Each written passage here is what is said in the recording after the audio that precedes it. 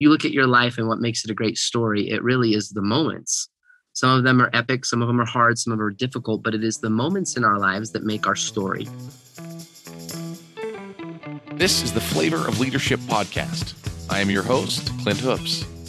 Together, we explore the unique blend of leadership wisdom that helps top leaders consistently achieve work goals, develop personally, and find fulfillment with family.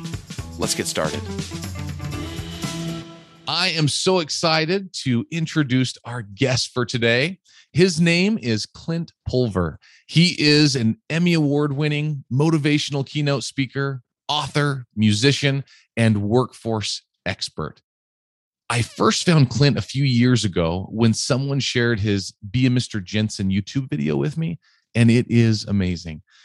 As a leader of 150 people at the time, it changed the way I saw each person on my team. And I have since followed Clint's work, and not just because of his great name. He is a wealth of knowledge and known as the leading authority on employee retention. Clint, welcome to the show. Thanks, Clint. You got a great name. It's an honor to be on the show. I love it. I love it. Thank you. I truly do appreciate you being here. I reached out a couple of weeks ago and was excited that we could find a time in your schedule to be on the show. Yeah, no, it's an honor. It's a busy time right now, but it's always fun to jump on with good people doing great things. So it's an honor to be here. Thank you. Well, getting started, I want to be able to have our listeners begin to get to know you a little bit. Can you tell us a little bit about your story? Yeah, a lot of people love the origin story of what I talk about and my performance background a little bit. I was the kid always in school that had a hard time sitting still. I just struggled to focus and pay attention. I would always tap, always be moving. I got called the twitcher. I got called the tapper by the other students. And it wasn't even just the kids that complained. Even the teachers would constantly say, I need you to hold still, stop tapping, sit on your hands, stop moving. And I eventually got sent to the principal's office. Everybody just kind of didn't know what to do with me until I had a teacher one day. His name was Mr. Jensen. And he looked at me as I was tapping in class and he said, listen, I need you to stay after. We're going to have a conversation. And I remember thinking to myself, this is it. I'm getting kicked out of school as a 10-year-old. This is it. And the bell rings, class dismissed, everybody leaves. It's a completely empty room minus me and Mr. Jensen. And he pulls me to the back. He sits me down and he said, listen, Clint, you're kind of the kid that's on the list. He said, you tap a lot. You tap in my class and you tap in everybody else's. And, the teachers talk about you. I know you get teased. I know you get bullied. He said, but I've watched you though. And it's crazy. You'll take a pen and you'll be working on your assignment and you'll write with your right hand and then you'll tap with your left hand. And then in the middle of the assignment, you'll switch the pen and you'll start writing with your left hand and you'll tap with your right hand. And he said, I think you're ambidextrous. And I was like, no, I'm Presbyterian. He's like, no, it's not. He's like, that's not what it means. Oh. No, he's like, can you tap your head and rub your belly at the same time? And I gave it a shot and I could do it. And he said, okay, now can you switch it? Can you rub your head and then tap your belly? And literally back and forth without thinking about it, I could just innately do that. That's amazing. And he smiled and he said, I don't think you're a problem. I just think you're a drummer. And I've been somebody, Clint, that for a very long time in my life, I believe in the power of moments. You look at your life and what makes it a great story, it really is the moments. Some of them are epic, some of them are hard, some of them are difficult, but it is the moments in our lives that make our story. And that's what we remember. We don't remember days, we remember moments. And I think great leaders, when we talk about good leadership, they are so good at doing that. Designing moments where people like themselves best because they're with that leader. Moments of advocacy, moments of potential, moments of communicating an individual's worth so well that they see it within themselves. And that's what Mr. Jensen did, because in that moment, he reached back in his desk, he opened up the top drawer, and he reached inside and he took out my very first pair of drumsticks. And he created a moment as he placed them in my hands and he said, listen, Clint, these are for you. And I need you to just promise me one thing. Just promise me that you'll keep them in your hands as much as you can. And let's just see what happens. And that was 23 years ago. And that moment changed my life. 23 years, I've had the opportunity to tour and record all over the world as a professional drummer.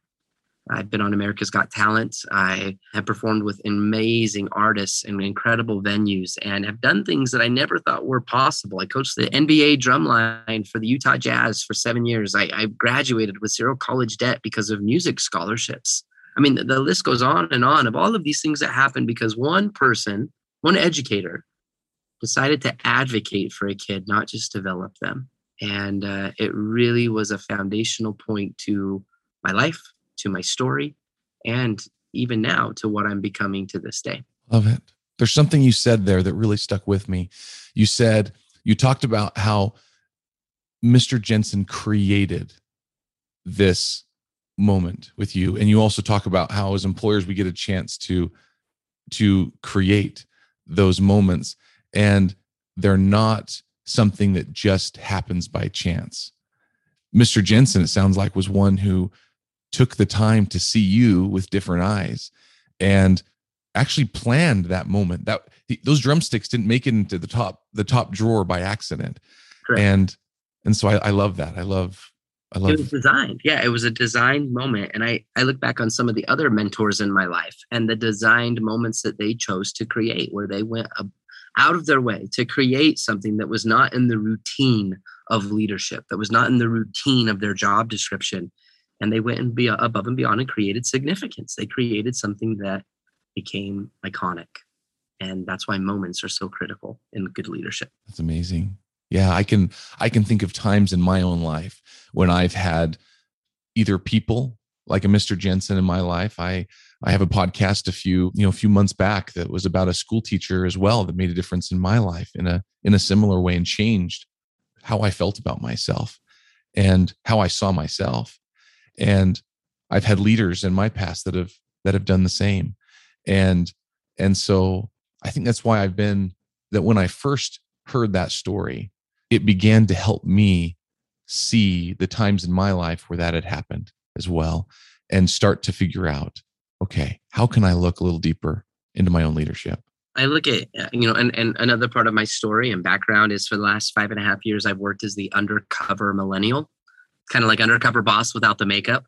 I love it. I would go into organizations as a millennial. That's my age by generation. That's the generation I fall in.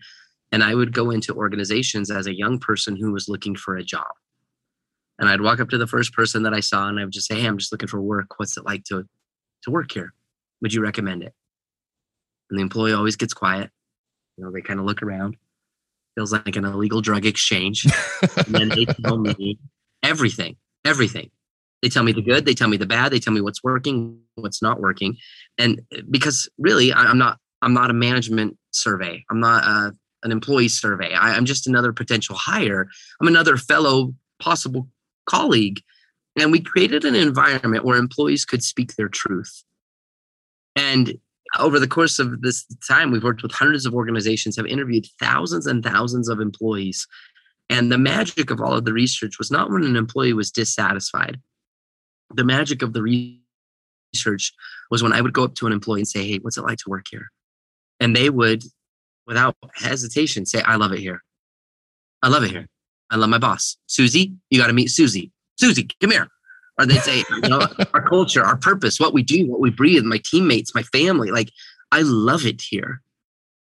And I'd be like, okay. And then I'd go to the next employee and the next. And they would all say the same things. Why? What were those great leaders doing to create organizations that people never wanted to leave?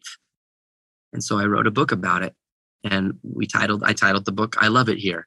How great leaders create organizations their people never want to leave. And I believe it is the most honest and real and authentic data behind how leaders created impact, how they created moments, how they created a workplace where people didn't just survive at work, they actually thrived. And the cool part about it is it's not another leadership book written by a, self-proclaimed leadership expert. I mean, there's so many of those books out in the world. This is a book that's written through the eyes of thousands of employees who knew when their leaders were getting it right. Because something that's really critical, I think, when we talk about leadership, is something that's really important to understand. We talk about moments and how to create those, and those are impactful. Those are the root and the foundation of many things that we remember of good leadership.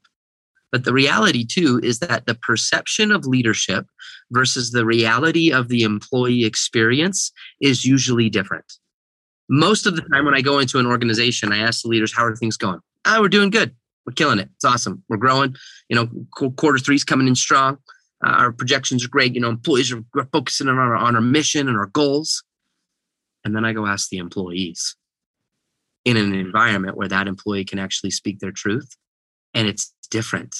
It's a very different reality because there's no incentive. This is why most leaders have no idea when they're doing poorly, because there's no incentive for an employee to speak their truth. You've been in leadership for a long time, Clint. You understand this. When's the last time an employee came up to you and said, "Hey, Clint, I just need you to know this. I think this could help you. You micromanage everything that we do. Happy Tuesday." Exactly. Or when's the last time an employee came up to you and said, "Hey, I want you to get better, and I just need you to know that every time we win as a team, you take all the credit. Oh, I also want you to know every time we lose as a team, you blame everybody else. It's never your fault. You just blame everybody else. Happy Saturday." Right? Like nobody says that. Yeah, exactly. It's like they're not going to give you that complete unfiltered truth, right? Yes. But many employees feel that on a daily basis. So instead, what do? They just leave.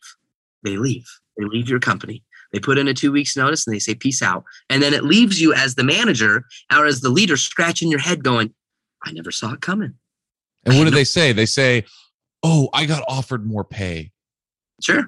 They won't even give you don't even get an honest answer, right? And so you have these managers thinking, "Oh, well, they just got offered more pay. So everything's fine here." Yeah, and it's the mentality of, they're just chasing money. Everyone's just chasing money. Whoever can pay the top dollar. And that is so not true. And it's because your perception is so skewed as a leader. It's just always a bigger picture. So that's why the book is so cool. That's why the work and focusing on this for the last 5 years of my life has been so filled with passion and, I don't know, a movement to do something different, to do something unique, something that truly could help leaders close that gap. If you could really know what they feel like, if you could know what they're wanting, and if you could create an environment where they would speak their truth, where they actually would tell you if they're struggling, or they could tell you what they wanted. How could we do that? What a world, what a workplace that could be. And so it's been fun to dedicate my life to that a little bit. So fun. Your book, I read it earlier this year, and it was during a time of a lot of change in our business at the time. We were having a big change and everything was going in, and a lot of people were unsettled about different things. And the book really helped me step back and say, okay, I need to look at it differently. People are scared as things start changing and, jobs start changing a little bit because of the change in the company direction. And there's a quote that I actually really love that I wanted to share from the book. It says this.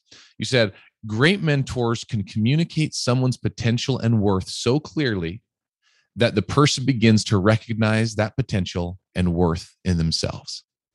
And that made me start thinking about, am I one of those people?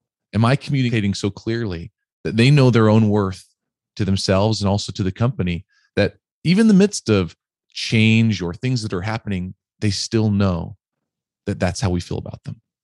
And it's such a simple principle, but yet so many organizations profoundly overlook that. When I talked about it in the book, when I say potential, I really am talking about growth. How do we communicate the growth of an individual, that they can grow in this organization, that we want to see them thrive, that we want them to be better humans, not just better employees. And then the worth side is recognition. Making people feel seen, making people feel valued, make them feel worth something.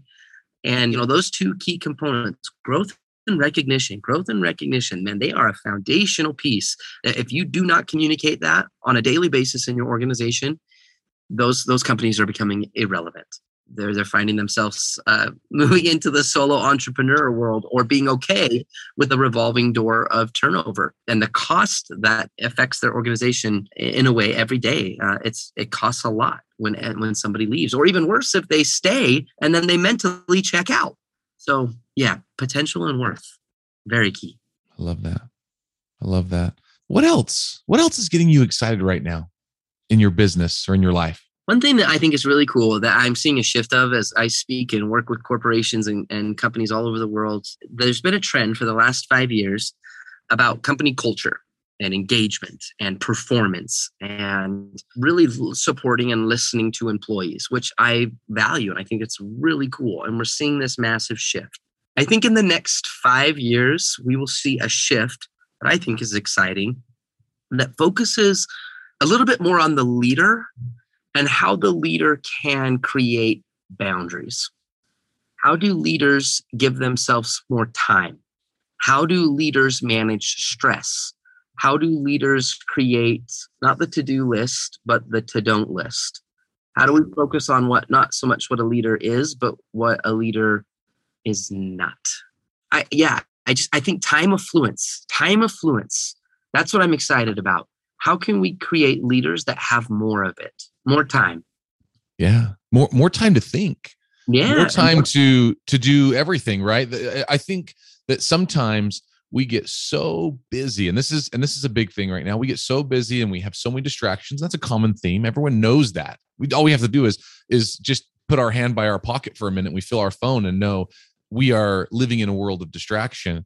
And I love what you're saying. Give leaders a chance to just think. That's where the best ideas and the best opportunities and best improvements can happen, I think. Yeah. People ask all the time, they're like, Clint, you travel so much. You're on an airplane so much. Like, how do you do that? Like, that would just be horrible. I always kindly say, well, first off, it's not always ideal being away from my family. That there is a difficult part to that. When I'm home, which is great. And yes, when I'm gone, I am gone. But that airplane at 30,000 feet in the sky, that has become my flying university. That has been the place that I don't enroll in text messages on the plane. I don't connect to internet. I literally deplug. And the airplane for me, that place that I could just be still, I could be quiet, I could listen, I can think, I can ponder, I can reflect, I can listen in a way that the world just doesn't allow very often. And I've often thought, man, if I was leading a massive company and I didn't have something like the airplane, it would be so difficult. It could be so much harder than it is. And I just think more and more, we'll see more books, we'll see more literature, we'll see more courses, we'll see more master classes on how to help leaders slow down. How do we help leaders give people time? Because I found in my research that employees, when they I talk a lot about mentorship. I think mentorship is really, when it comes through the lens of an employee, that's what they work for. That's what they love. That's what they talked about. They didn't really talk about leadership. Nobody really talked about management. Employees talked about mentorship. Employees spelled mentorship Time. Granted, they can't spell that well, but that's how they spell it. So true. Time. When I found an employee that was dissatisfied with their work, they talked about the manager. When I found an employee that loved their job, they talked about the manager. And when I asked why, they shared moments that mentor gave them time. That manager, that leader, whatever title that person had, they figured out in some way, shape, or form to say no to a few things so that they could say yes to that individual. They could give them more time affluence. How do we do that and learn how to do that better in leadership? And I wrote a whole chapter about it in the book, how to keep it simple, how to keep the main thing. Cut our meetings down, cut our vision statements down, cut your time that you spend online or social media, cut that down, just boundaries. How do we keep it more simple? So that's really what's getting me excited. And I think it's a trend that we're going to see more and more of as we move into the future within leadership. I love that. I know a lot of leaders and a lot of people that are listening right now are people that are probably struggling with that very thing you talked about. They're having their employees are tapping at their door every few minutes. They're, coming and asking for things. They're coming and needing help. They're coming, and some leaders may feel overwhelmed by the amount of requests that are coming from their employees. Is there any part of giving these leaders more time that helps them use the time that they have more wisely? Or are there other places where they need to change just their structure of how they're doing things Yeah, I think it's a combination of a lot of those things. It's hard to kind of give a one size fits all approach because every leader's agenda is a little bit different. Everybody's construct in which they're working within is a little bit different. Some people are bogged down by emails and contracts and client deadlines and things that they've got to get off, or they're running meetings, or they're on Zoom calls nonstop. Others are struggling with the influx of all of the employees that need them for this or that. Sometimes it's customer inquiries. I mean, the case in point is, again, it's we're busy. And so I think that creating a parameter of what's the most important thing? What do you stand for? What is it that you're trying to achieve? And then how many things within your day actually support that? And it's easy for a leader to justify and go, well, everything. Yes, exactly. Well, I'm in charge of the whole place, so of course it's everything. Yep. And I found that for the most part, again, good leaders, they know what they need to do, but the great leaders know what they need to stop doing. You need to have a real conversation with yourself. I saw it with the leaders that we interviewed, and then we found in those significant organizations where employees were thriving, those leaders had created boundaries and understood the power of delegation and looking at a schedule and going, okay, that doesn't add to the main thing, but I need to get it done. So who else can help me do that? Because I've got to give my time to this. I've already committed to this. We had other managers that did literally create a to-don't list. They said, okay, from 3 to 5, their executive secretary or their support team or whoever it was that they were working with blocked out their schedule, and that was set aside for connecting with employees. They put boundaries in place that in the morning, instead of waking up, the first thing they do is check the emails. They've got another boundary in place that says, no, I'm making 3 phone calls to this individual, or we're not holding meetings anymore on Fridays, or we're going to look at all of the current meetings that we have, and we're going to figure out how do we cut those down, and can they be consolidated? Can we bring all of these meetings, and instead of doing 5 of them a week, can we do only 3? Like, just making a conscious effort. I also found those great leaders had coaches. Great mentors were always being mentored. They had somebody else in their life that had done it better than they did, or was doing it better than they were doing it. And they did whatever it took to hang out with astonishing leaders that were figuring it out. And so I think it's a combination of a lot of stuff. It's taking inventory of where you're at, what's not working, and then finding someone that's doing that really well, and then just creating the boundaries, and then having someone to help you stay accountable to doing that. It's a process. There's no like one silver bullet on how to accomplish this. I think it's like a culmination of a lot of things. But the point is, be aware of it and take a step to do that more. Because if you don't, you're going to burn out. We spend so much time expecting the time of others, expecting the commitment of others, the energy of others. And when you're so burnt out as a leader because you can't give any time, how do you even fathom demanding that of others when you don't do it yourself? So consider it. Go down that process. Think about it. Walk down that path because it's worth it. I love it. Yeah, that's the only way we're going to create those moments we talk about. Yeah. Those moments won't come, unless you create the time. Well, Clint, I sure appreciate you being on the show here today. I love your philosophy. I love your book, and I love so many of these things. But I would love if you would leave one top action step for my listeners today. What's one thing you would have them act and do today? One thing that's really key to understand right now is we're still in the midst of the pandemic and COVID, and there's a real fight for talent right now. During COVID, we did undercover research with 48 different organizations, and employees right now really currently still have 2 things on their minds.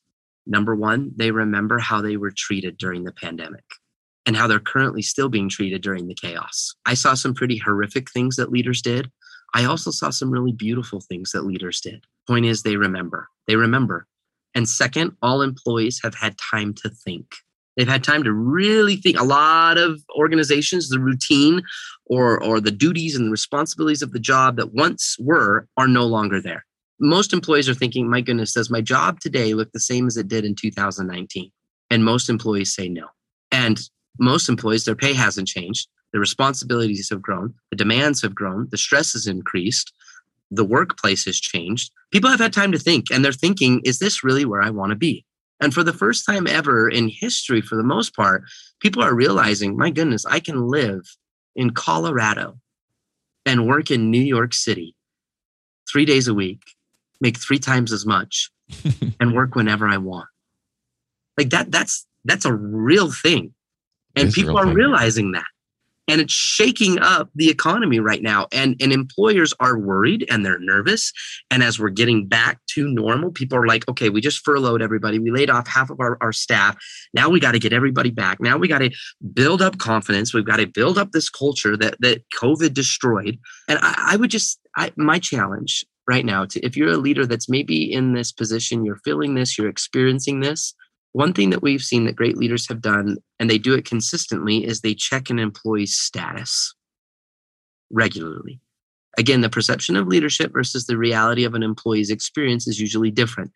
The reason is because the leader doesn't understand the status of the employee, and vice versa sometimes. So I would recommend a status interview. If you're listening to this, I would challenge you to think of 2 employees in your organization that are your rock star employees. Who are the individuals in your workplace that if they left tomorrow, if they came and handed you a 2-week notice and said, I just found a better opportunity, it would put your business in a hard spot. Who are they? Find those 2 individuals. And then I would challenge you to this week, next week, sit down with them. You could go on a walk. You could do it over Zoom. You could do it over a phone call and start a conversation that begins with vocal praise. You just let them know how much they mean to you. You let them know what you've seen them do, the contributions that they've made, the talents that they have in your organization, the loyalty that they've expressed. You just pour on the praise. And then you ask them 3 questions. Number 1, what can I do as your leader to keep you here? What can I do to keep you at work?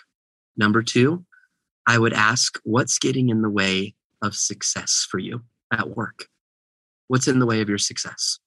Number 3, what can I do as your manager or as your leader to help you get there? That's it, Clint. It's so simple. They're very simple, straightforward questions, but 99.9% of employees are never asked those questions. And if they are asked those questions, it's usually in the exit interview. It's usually when you sit in with an employee and it's like, hey, I mean, we're just so sad to lose you. I mean, is there anything that we can do to keep you here? Is there anything we can do to change your mind? You know, is there anything that we could have done to help you be more successful? You know, is there anything that we could have done to help you stay in the company? And then it hits everybody in the room. They're like, I should have asked this question. I should have asked these questions 6 months ago. Because the answer was probably yes. 100%. Right. And oh man. Yeah. I would conduct a status interview. Do that right now. And my goodness, sometimes we're afraid to ask the question because we're afraid to hear the answer. You know, some of us are like, oh, geez, well, what if they ask for more money? Or they want, a corner office and free Cheetos and cafes. And I can't do that. Then it gives you an opportunity to look for variables. So if somebody came and said, well, you could keep me here if you paid me more. But if you can't do that, then say, be honest about it. I can't pay you more right now, but maybe we can do something with your schedule. Can we give you maybe a little bit more time off? Can we help you? What about moving you into management in our position or helping you get somewhere where we can pay you a little bit more? You look for variables. And if you can't find any variables, then at least you asked. At least you asked. And again, that's what we're in the business of doing. We're in the business of advocating and supporting people, being the mentor in the story. You've got to make the deposits of trust, because then that allows you to make the withdrawals in the world of performance, standards, engagement, profitability. But too many leaders are trying to make the withdrawals and they've made no deposits of trust. So check their status. Get to the part about them. And in doing so, you'll create an environment where they will get to the part about you. That's what's winning right now. So that would be my challenge. Perfect challenge. We're gonna go and I'm gonna put those 3 questions in the show notes so that you can take those and do that with your 2 people this week. Excellent. Clint, thank you so much for being on the show today. It's truly a pleasure. You're welcome, Clint. It's been an honor. Thank you. Thank you. All right. And for all of you out there, until next week. Thanks for joining me on this week's episode of the Flavor of Leadership podcast.